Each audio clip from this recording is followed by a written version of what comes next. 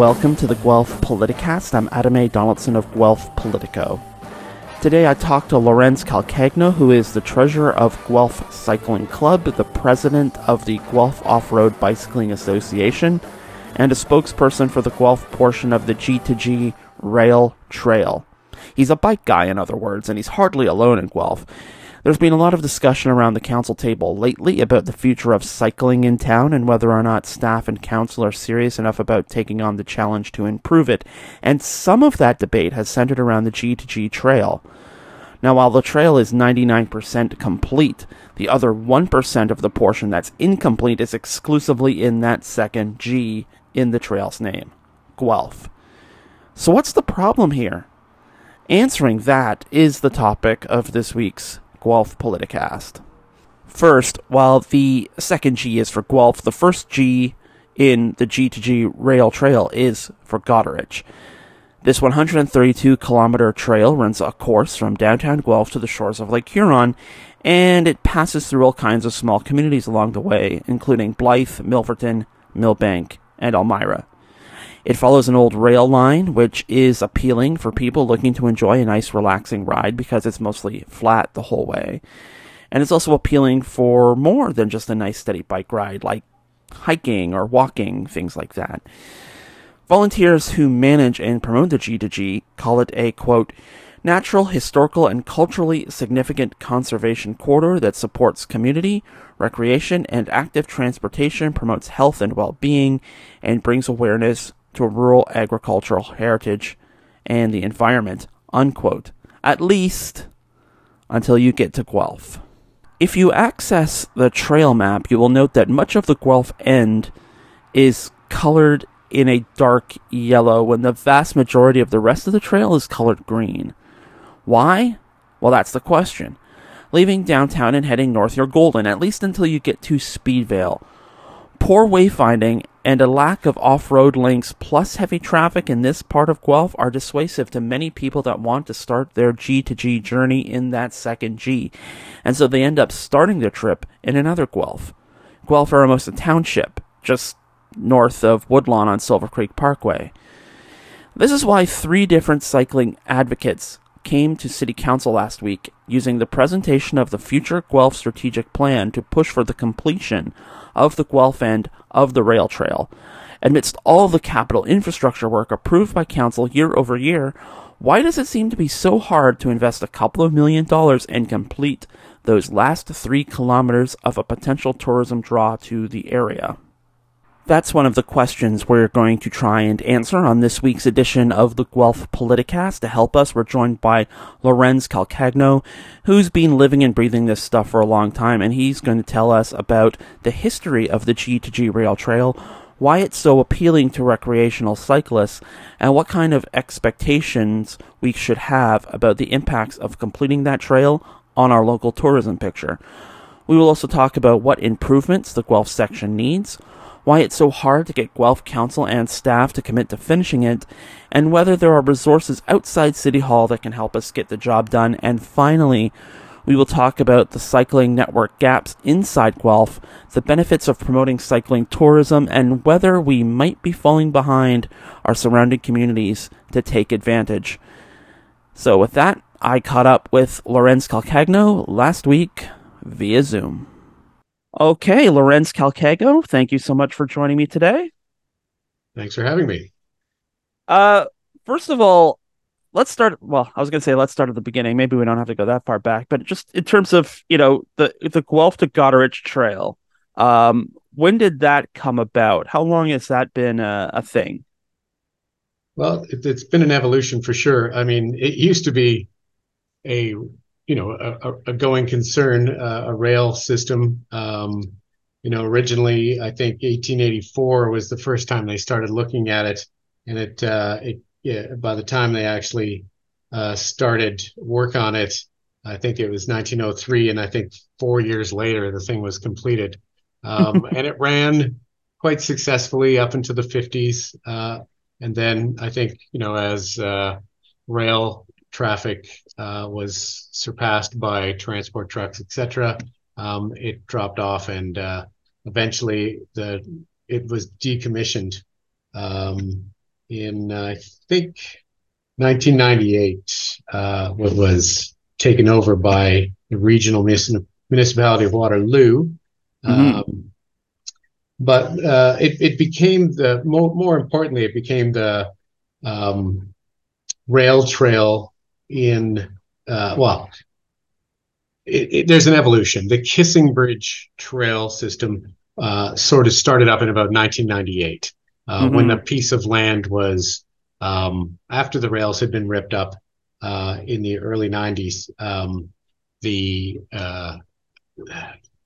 I believe the regional municipality of Waterloo leased it, 45 Hmm. kilometers of it, as a recreational rail trail. And the Kissing Bridge Rail Trail ran from Millbank to just the edge of Guelph, just near Okay. Harris. So, and it was lengthened in 2013. And then all of the existing and previous rail trail system, all the way to Godrich, was taken over and sort of consumed into one system in 2013. Hmm. So Uh, it's bits and pieces, and eventually it becomes this thing called the Guelph to Goderich Trail.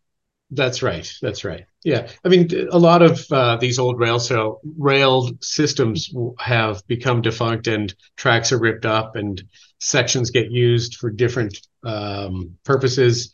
Pieces get sold off. Farmers take back pieces, etc. But the connectivity between the communities is really incredible for alternative transportation, hiking, walking, cycling, running. A lot of people use them, and you'll see them all over Canada and the US being used for non-vehicle or non-motorized vehicle transportation. I was going to ask if the rails are still there, but you've answered that. So I'll Uh, move on to the next thing. Well, actually, that's a very interesting point, Oh, because the okay. rails are only there on this system Okay. inside Guelph. That's what makes Guelph unique. The rails were Interesting. ripped up from the edge of Guelph to Godrich, and that is a very, I guess, easy way to make a trail system when you don't have the rails. Inside Guelph, we still have the rails, so our trail is pretty much adjacent to the rail all the way into Guelph. Um, and we've got a few sections that are pretty circuitous, difficult to follow, um, Hmm. and they become problematic. And our goal is to try and make a straight line connection through Guelph adjacent to the rail all the way as it is in some sections now.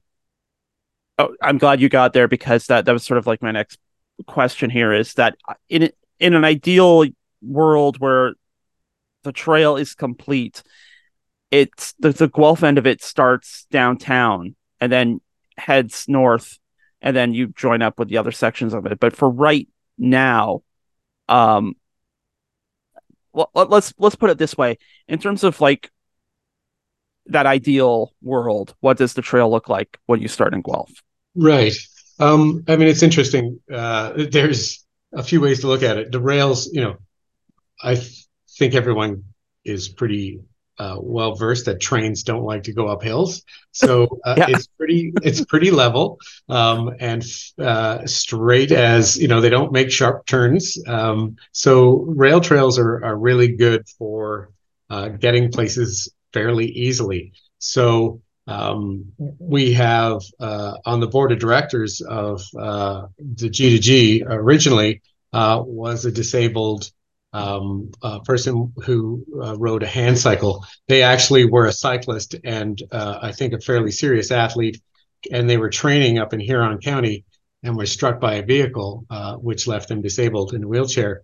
But that didn't deter them. They trained in for the Paralympics and trained with a hand cycle. Now, rail trails are great for that because they, like I said, they don't have hills or great deviation in terrain or obstacles, etc. So a straight line, level pathway adjacent the railway tracks through Guelph is the ideal pathway that we're looking for. Now, Hmm. there's, is that going to happen exactly like that? No, but that's the ideal. And any deviation from that sort of has to keep in mind all users. So people who are para athletes aren't met with obstacles that make their travel difficult. Hmm. So the Guelph portion, and you can correct any of these details if I get them wrong, but as it Sure. stands right now, it's the trail that goes along, I guess, runs parallel to the tracks through downtown and then heading northward, like down behind like the Guelph Youth Music Center. That's sort of like the initial portion of our Exactly. version of the trail. Yep. Yep. Yeah, and that was built in the early 2000s as the Trans-Canada Trail. So Hmm. a lot of our work is sort of piggybacked on what has been done there. So the G2G and the TCT are synonymous through this section of Guelph. And it's interesting to note that the TCT folks are also on this bandwagon with us to complete the trail because uh, if this is the only uh, section of the TCT in Ontario that isn't complete.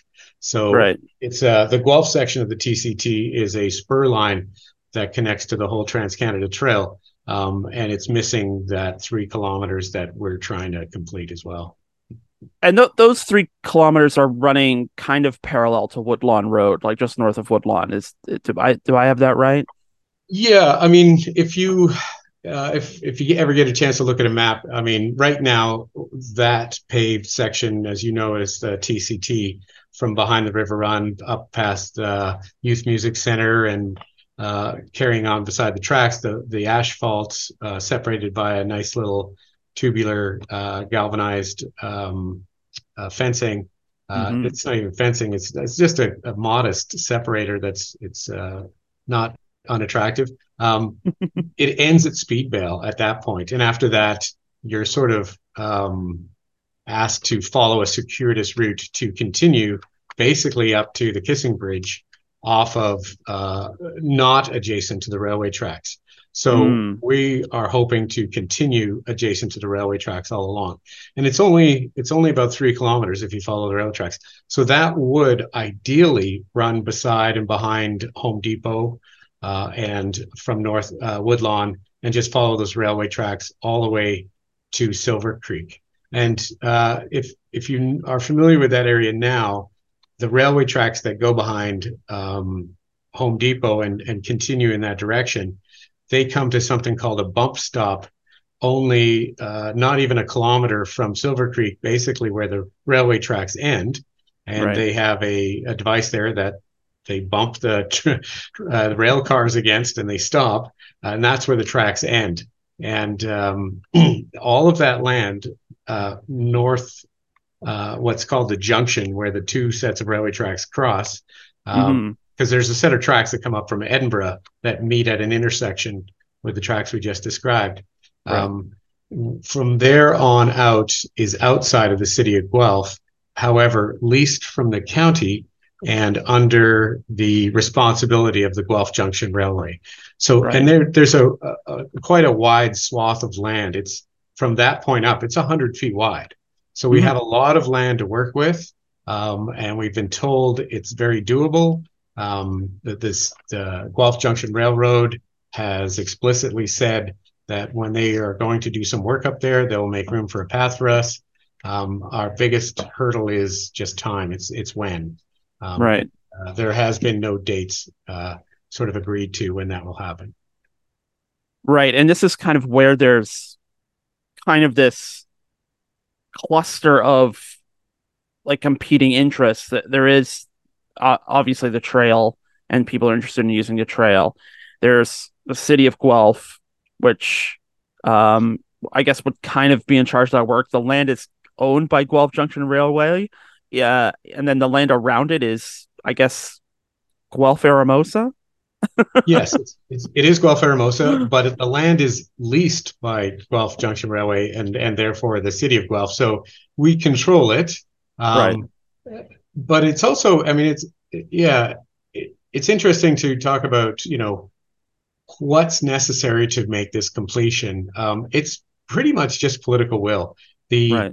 If you really think of everybody from the county, from Wellington at Silver Creek all the way to Godrich, has done their job. They Right. finished their sections. It's all good. They've all agreed. They've all pitched in.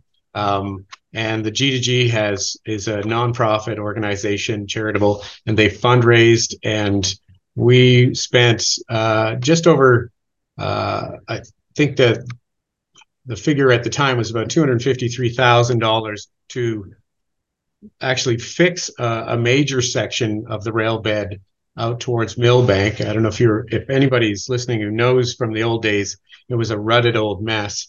And so an entire new rail bed was put in there, but an entire resurfacing happened in 2020, all for around $250,000. So, pretty modest by, for a bunch of volunteers to sort of come together and pay to have that done.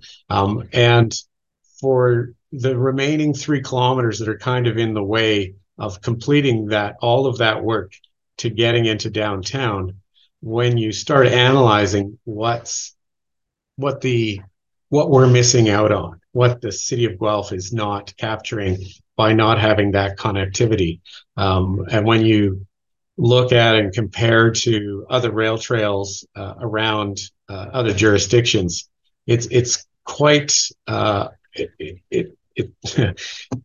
there's a lot to be gained by having the G2G start in Guelph.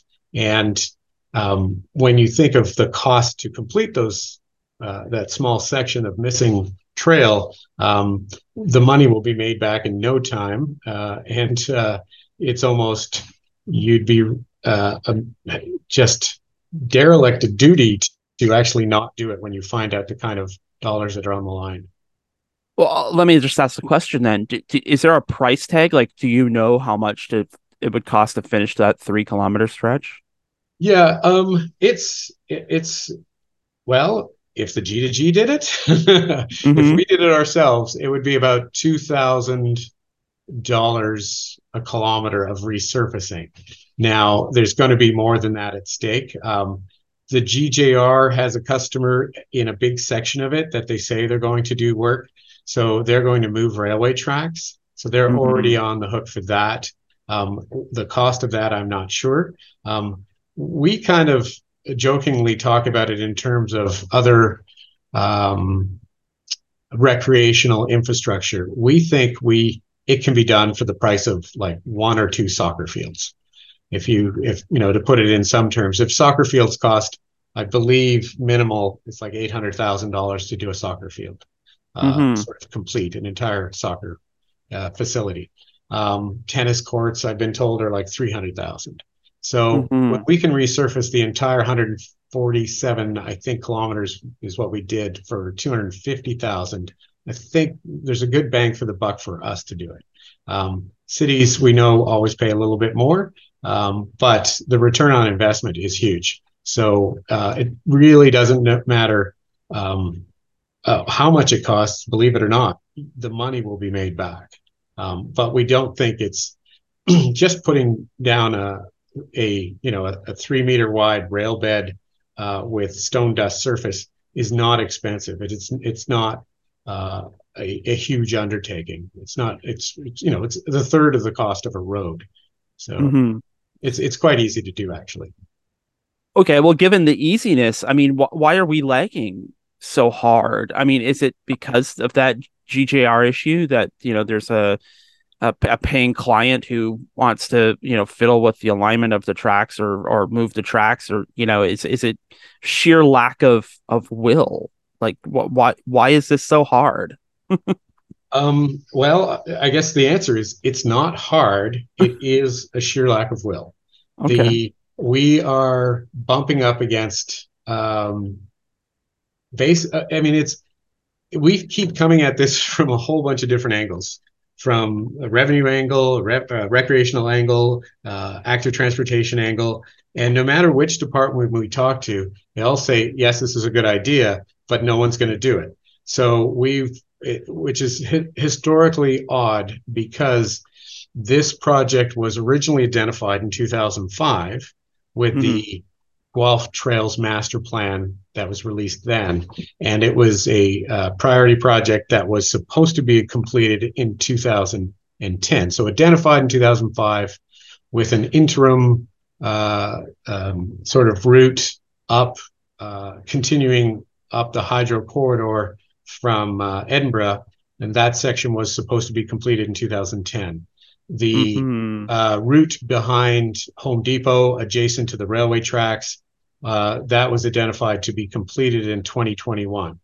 Now, the Guelph Trails Master Plan was updated in 2022, Mm-hmm. and we had worked with the city, and the city has identified this project as number one priority. And they've just released their budget, or they're in the process of putting, the Parks Department is in the process of putting their budget together for this coming fall, Mm-hmm. and they have left it out explicitly, identifying it as they don't want to do it. So, and we keep asking them why don't they want to do it, and they were citing for the longest time it was too complex, and Mm-hmm. they said there's three landowners that they'd have to talk to, um, and which is strange because we have agreements, landowner agreements, legal agreements with over 20 in the currently with G2G. Those are legal agreements. We have over 60 curated handshake agreements to put this whole thing together. So for a city to say that it's complex because there might be two or three landowner agreements, it doesn't make sense to us. So I don't have an answer for you why it's not done. We're as baffled as everyone because it makes so much sense to do it on so many different levels.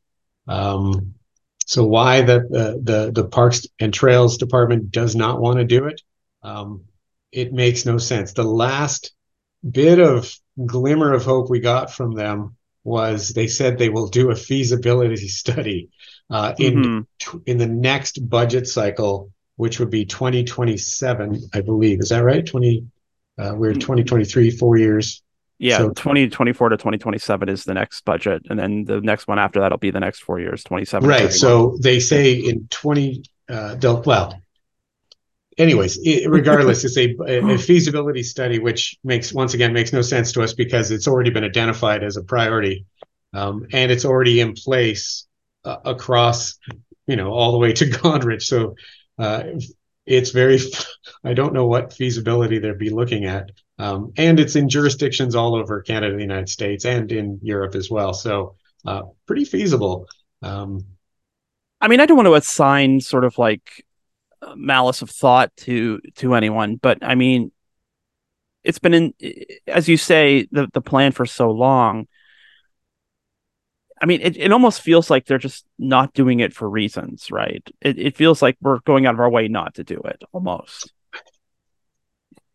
yeah, maybe it feels like it. I mean, we can't identify it. I mean, it's a it feels like Lucy in the football. Yeah, I mean, we keep coming up with a new solution for the next problem they put in the way, and then it's like, oh yeah, well, if only we have this, and then we give them that, and it's like then they pull the football away again.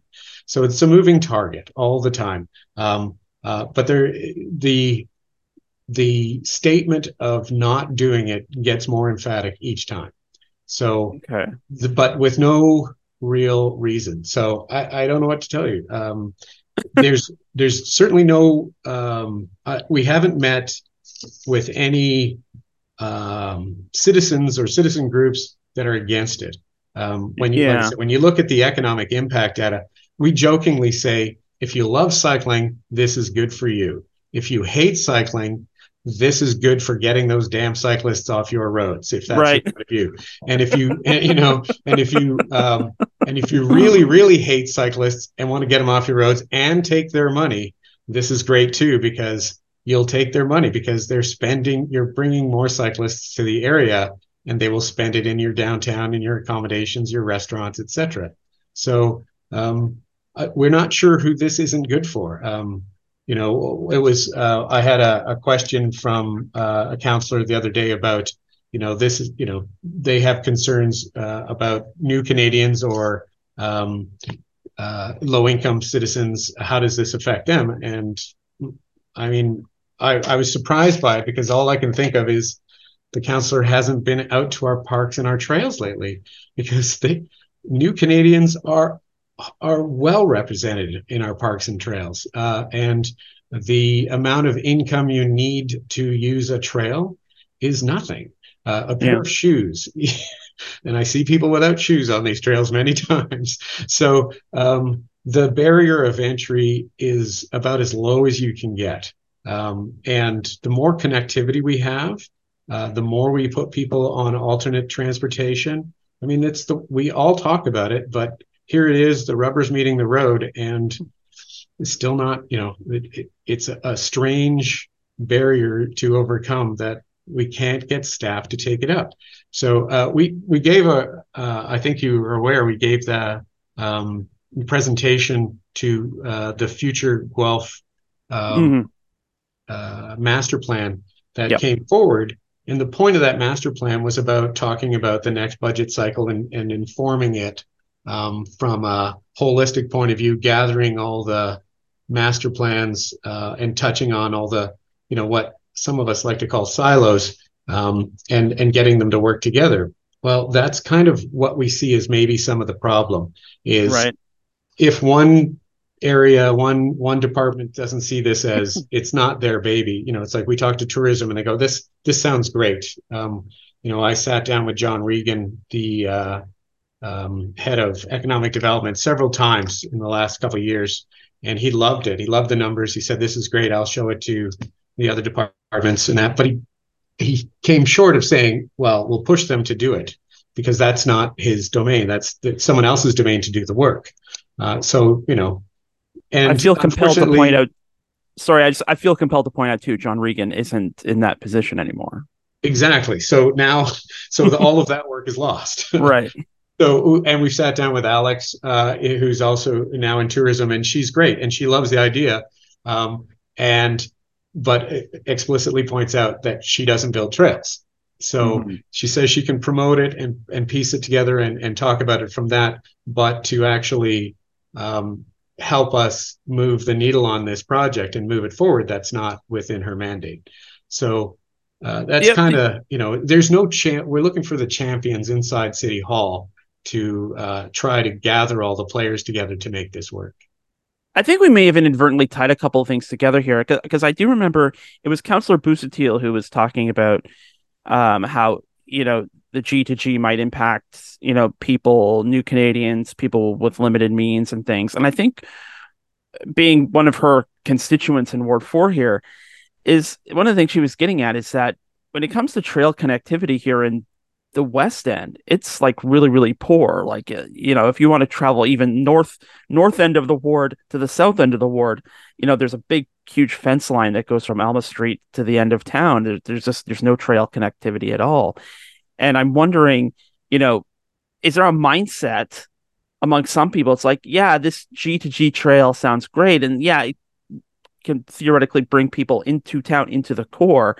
And then there's this political thing too that's like, well, if we do that, we're adding great amenities that take people into the core of our town. Meanwhile, people in the West End can't go north and south. Like, is it, this Sure. kind of inadvertent, like, I don't want to call it a pissing contest, because obviously trail connectivity in our end of town is Right, important, right. but No, no, we do kind of pit different parts of town against each other at times, it feels. no, exactly. It's funny when the G2G was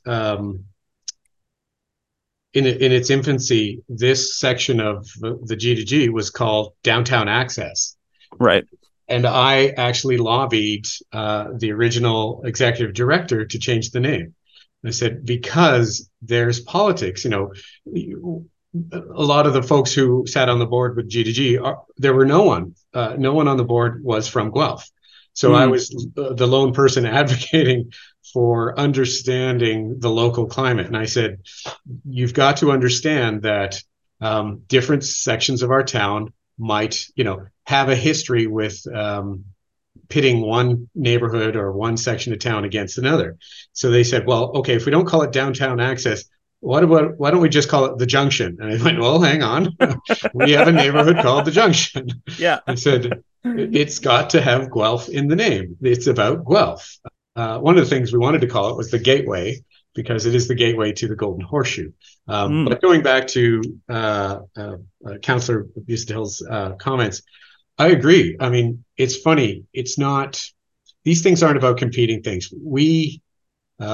Sorry to maybe go back to the John Fisher well, but the Guelph Hiking Trail Club um, is the only advocate that has moved the connectivity of Ward 4 into the city in the last 50 years. Hmm. They worked, their volunteers have built a trail under the Hanlon over to, I guess, near Imperial to try and make that connectivity happen.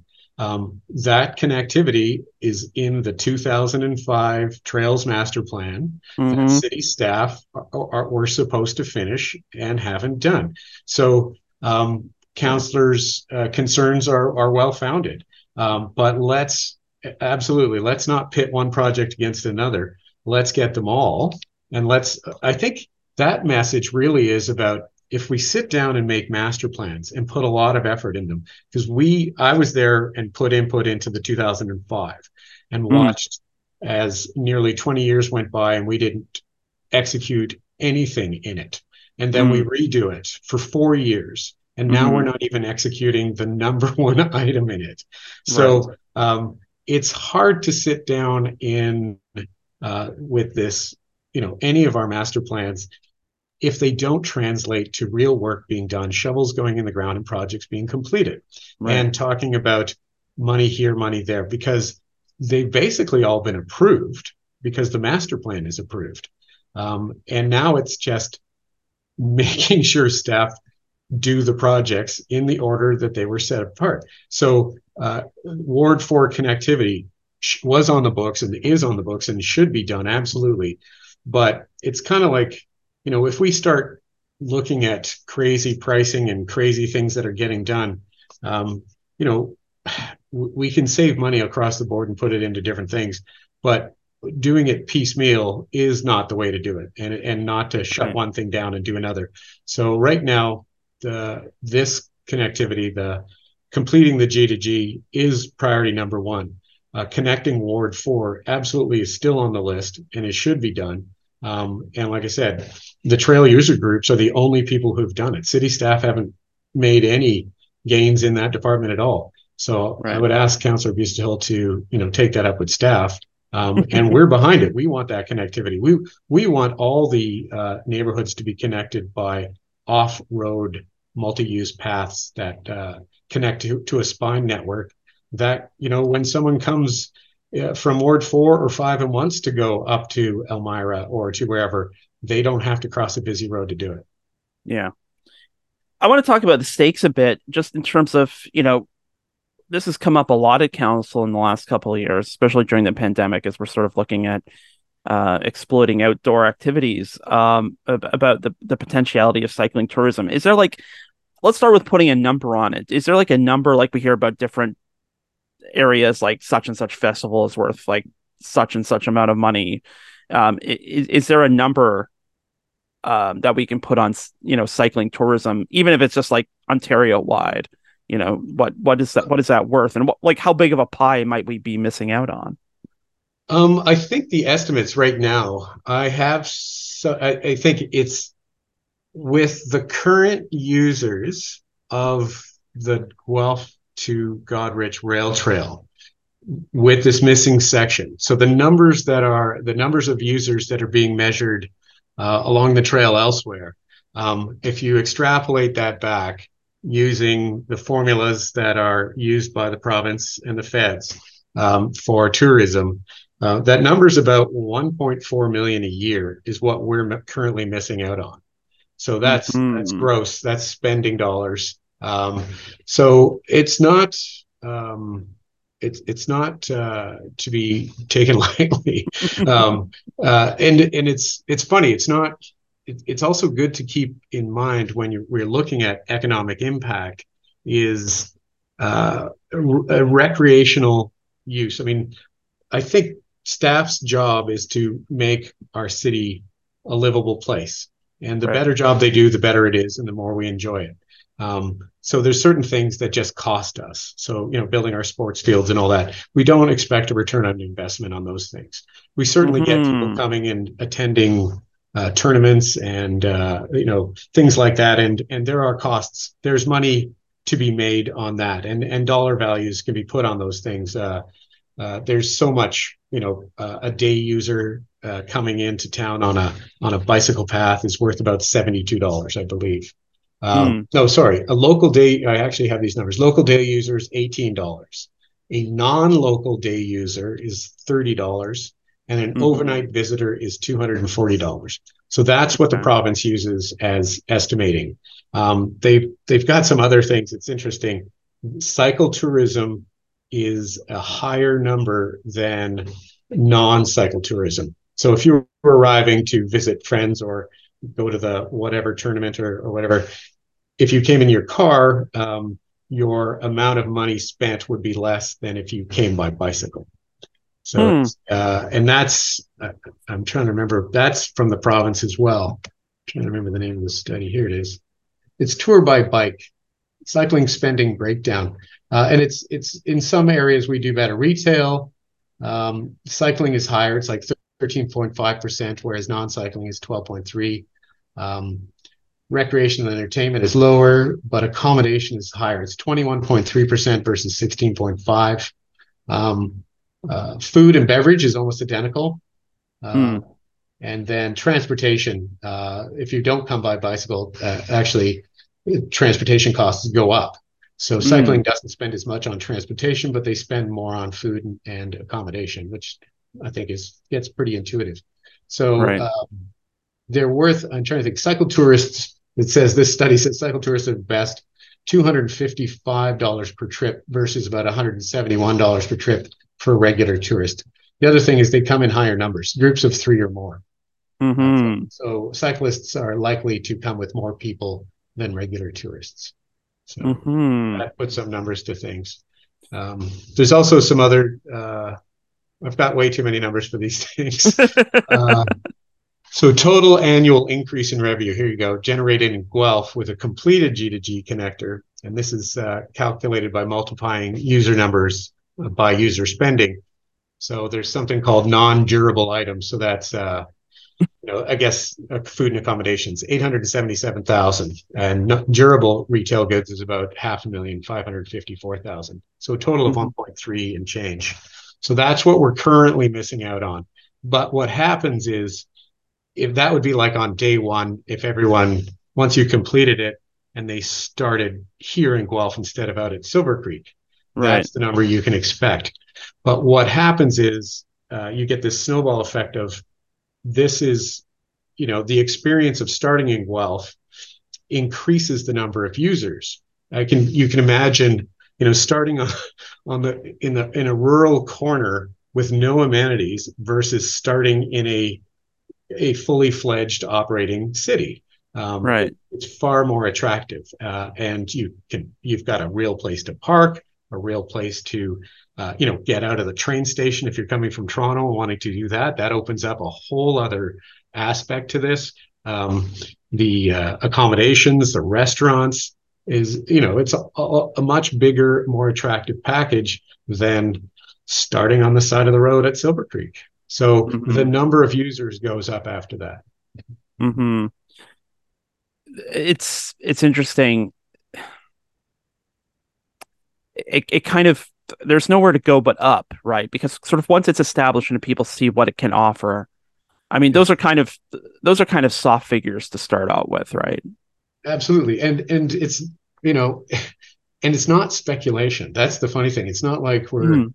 introducing something no one's ever seen before and, well, we hope this works. It's, the first people who ever did something, and, they knew it was going to take off and no one believed them, and they had Right. to fight to get it to going.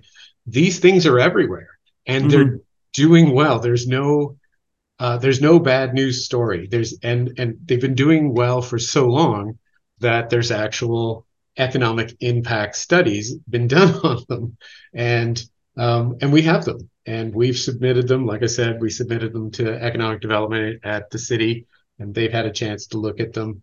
And they're very interesting because you can extrapolate numbers because a lot of these rail trails elsewhere have a length, and we know what our length is, and so we can say that one is 90% of ours, so we'll take 90% of the numbers or something like that, or Right.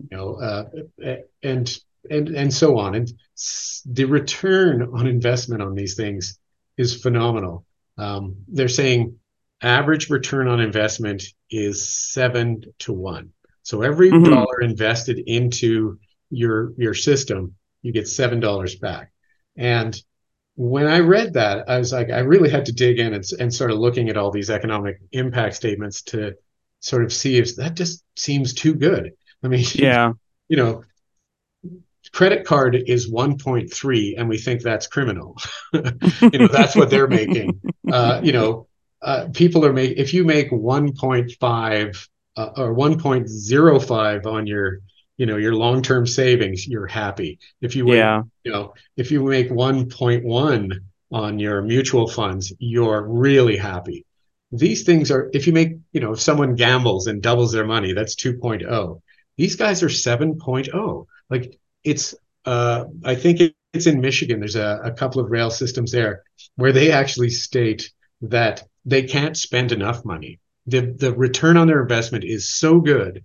They're putting in millions of dollars in bridges, and they're fully paving them now because their use Mm. is so good, and the uptake of user is so high that to make yours more attractive than someone else, to attract the tourism, is it pays for itself.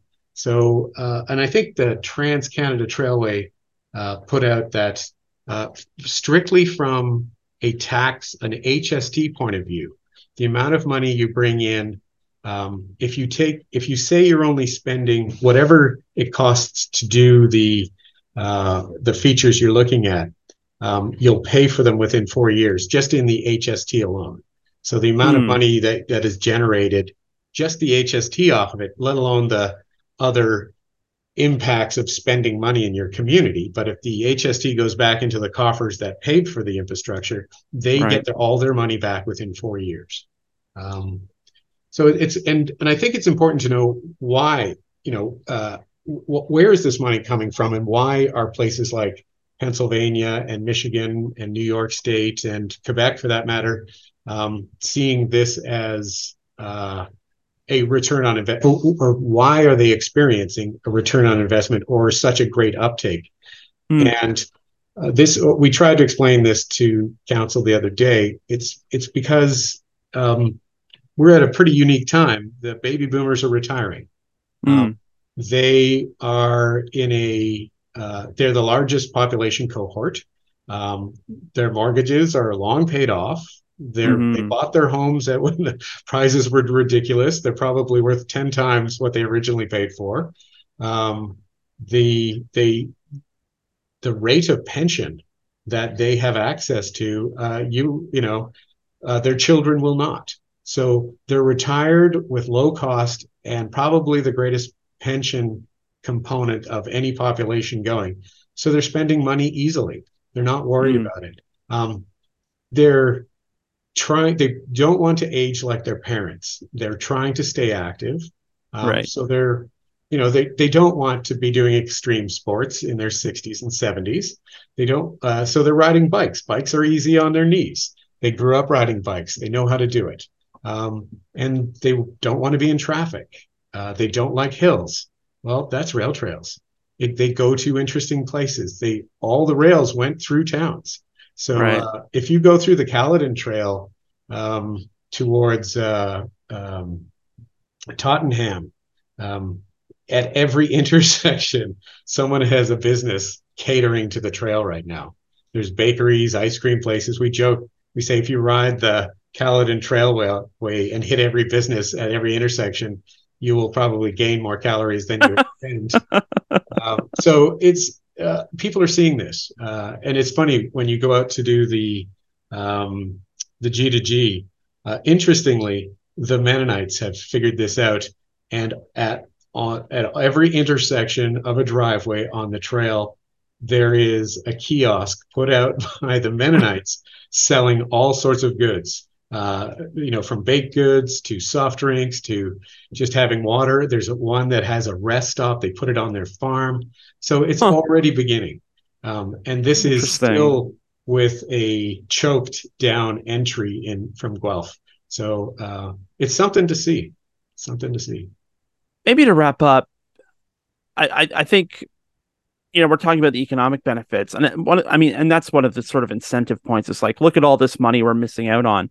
But I think one of the also potential sort of ways we can, to get this going is to point out that we could lose money. Like, is there anything like G2G, like in our surrounding area? Like, could like Waterloo end up eating our lunch on this? Or could Kitchener or Cambridge or Halton Hills just, could it theoretically get to the point where people will ride the G2G to Silver Creek, and then once they've done that trail, they'll go to another trail, and then we never see any benefit at all. Like, could we be missing out and Yeah, lose these opportunities? oh, I think we are losing an opportunity, not so much as someone can steal our thunder as much. I mean, I think we're pretty set up for it, but I'm worried. It's always that thing. It's kind of been announced as it's operating and running now, the G2G. There are articles in all sorts of magazines, Right, online, everywhere. A lot of people talking about it. A lot of people coming to Guelph and looking for the start and can't right, find it, or right, they're parking and starting in Guelph and getting lost.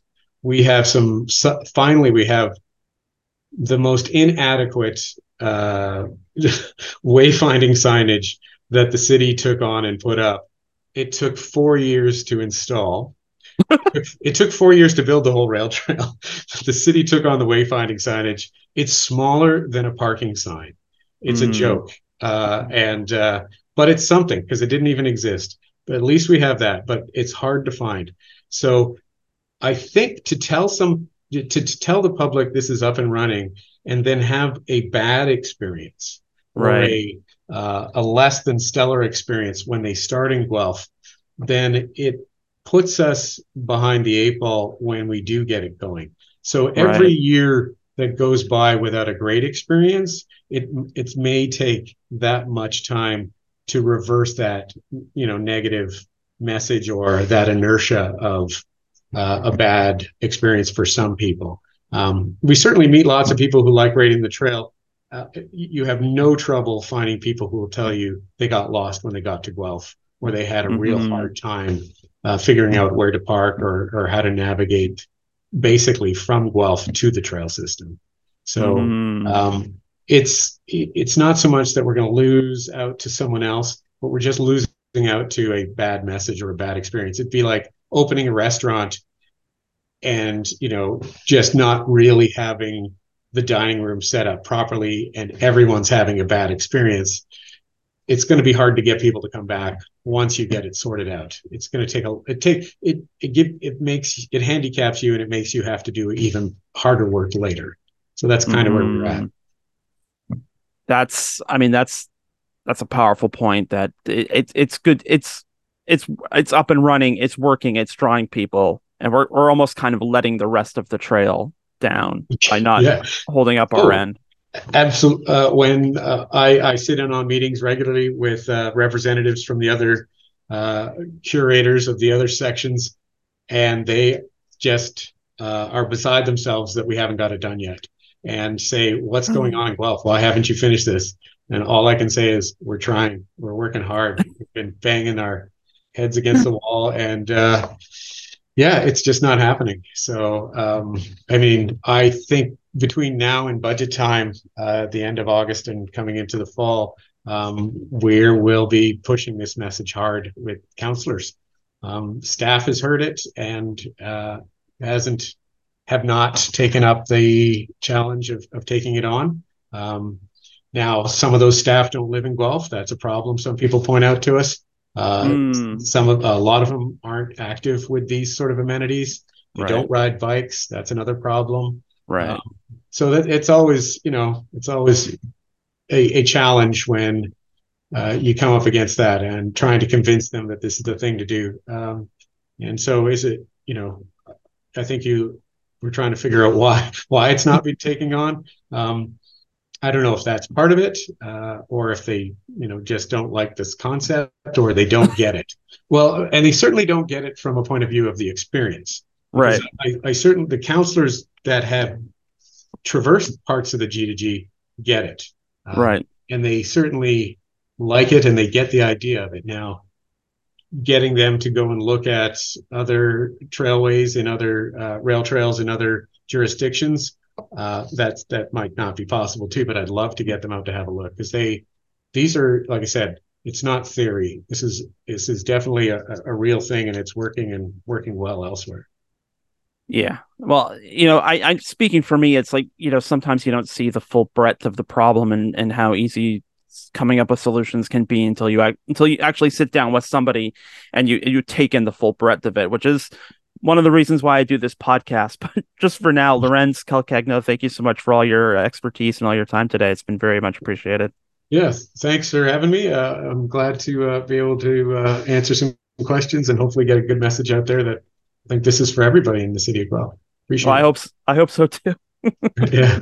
All right. Thanks. And once again, that was Lorenz Calcagno. You can learn more about the Guelph to Goderich Rail Trail at their website, G2G railtrail.com. That is G, followed by the number 2, plus another G, and railtrail.com. And on that site, you can find the complete map for all 132 kilometers, as well as learn ways that you can get involved as a volunteer if you so choose. And you can also find G2G on social media at G2G Rail Trail at Facebook, Twitter, and Instagram, plus G2G Rail Trail 84 on YouTube. And that is it for this edition of the Guelph Politicast. The music for the Guelph Politicast comes from KPM Classics and Sid Dale. The Guelph Politicast is usually recorded at CFRU, Guelph Campus and Community Radio. And to learn more about CFRU, go to cfru.ca. You can download the Guelph Politicast every Wednesday from Apple, Stitcher, Google, TuneIn, and Spotify. And when you subscribe to the Guelph Politicast channel, you will get an episode of Open Sources Guelph on Mondays and an episode of End Credits on Fridays. You can follow Guelph Politico on social media at Guelph Politico on Twitter and at Politico Guelph on Facebook. You can follow me personally at Adam A. Donaldson on Twitter and Instagram, or send me an email at adamadonaldson@gmail.com. If you'd like to help financially support the work of Guelph Politico, you can get all that information at guelphpolitico.ca/donate. And for all the latest local political news, check out guelphpolitico.ca, where there will be a new episode of the Guelph Politicast for you next week. And until then, we will see you next time.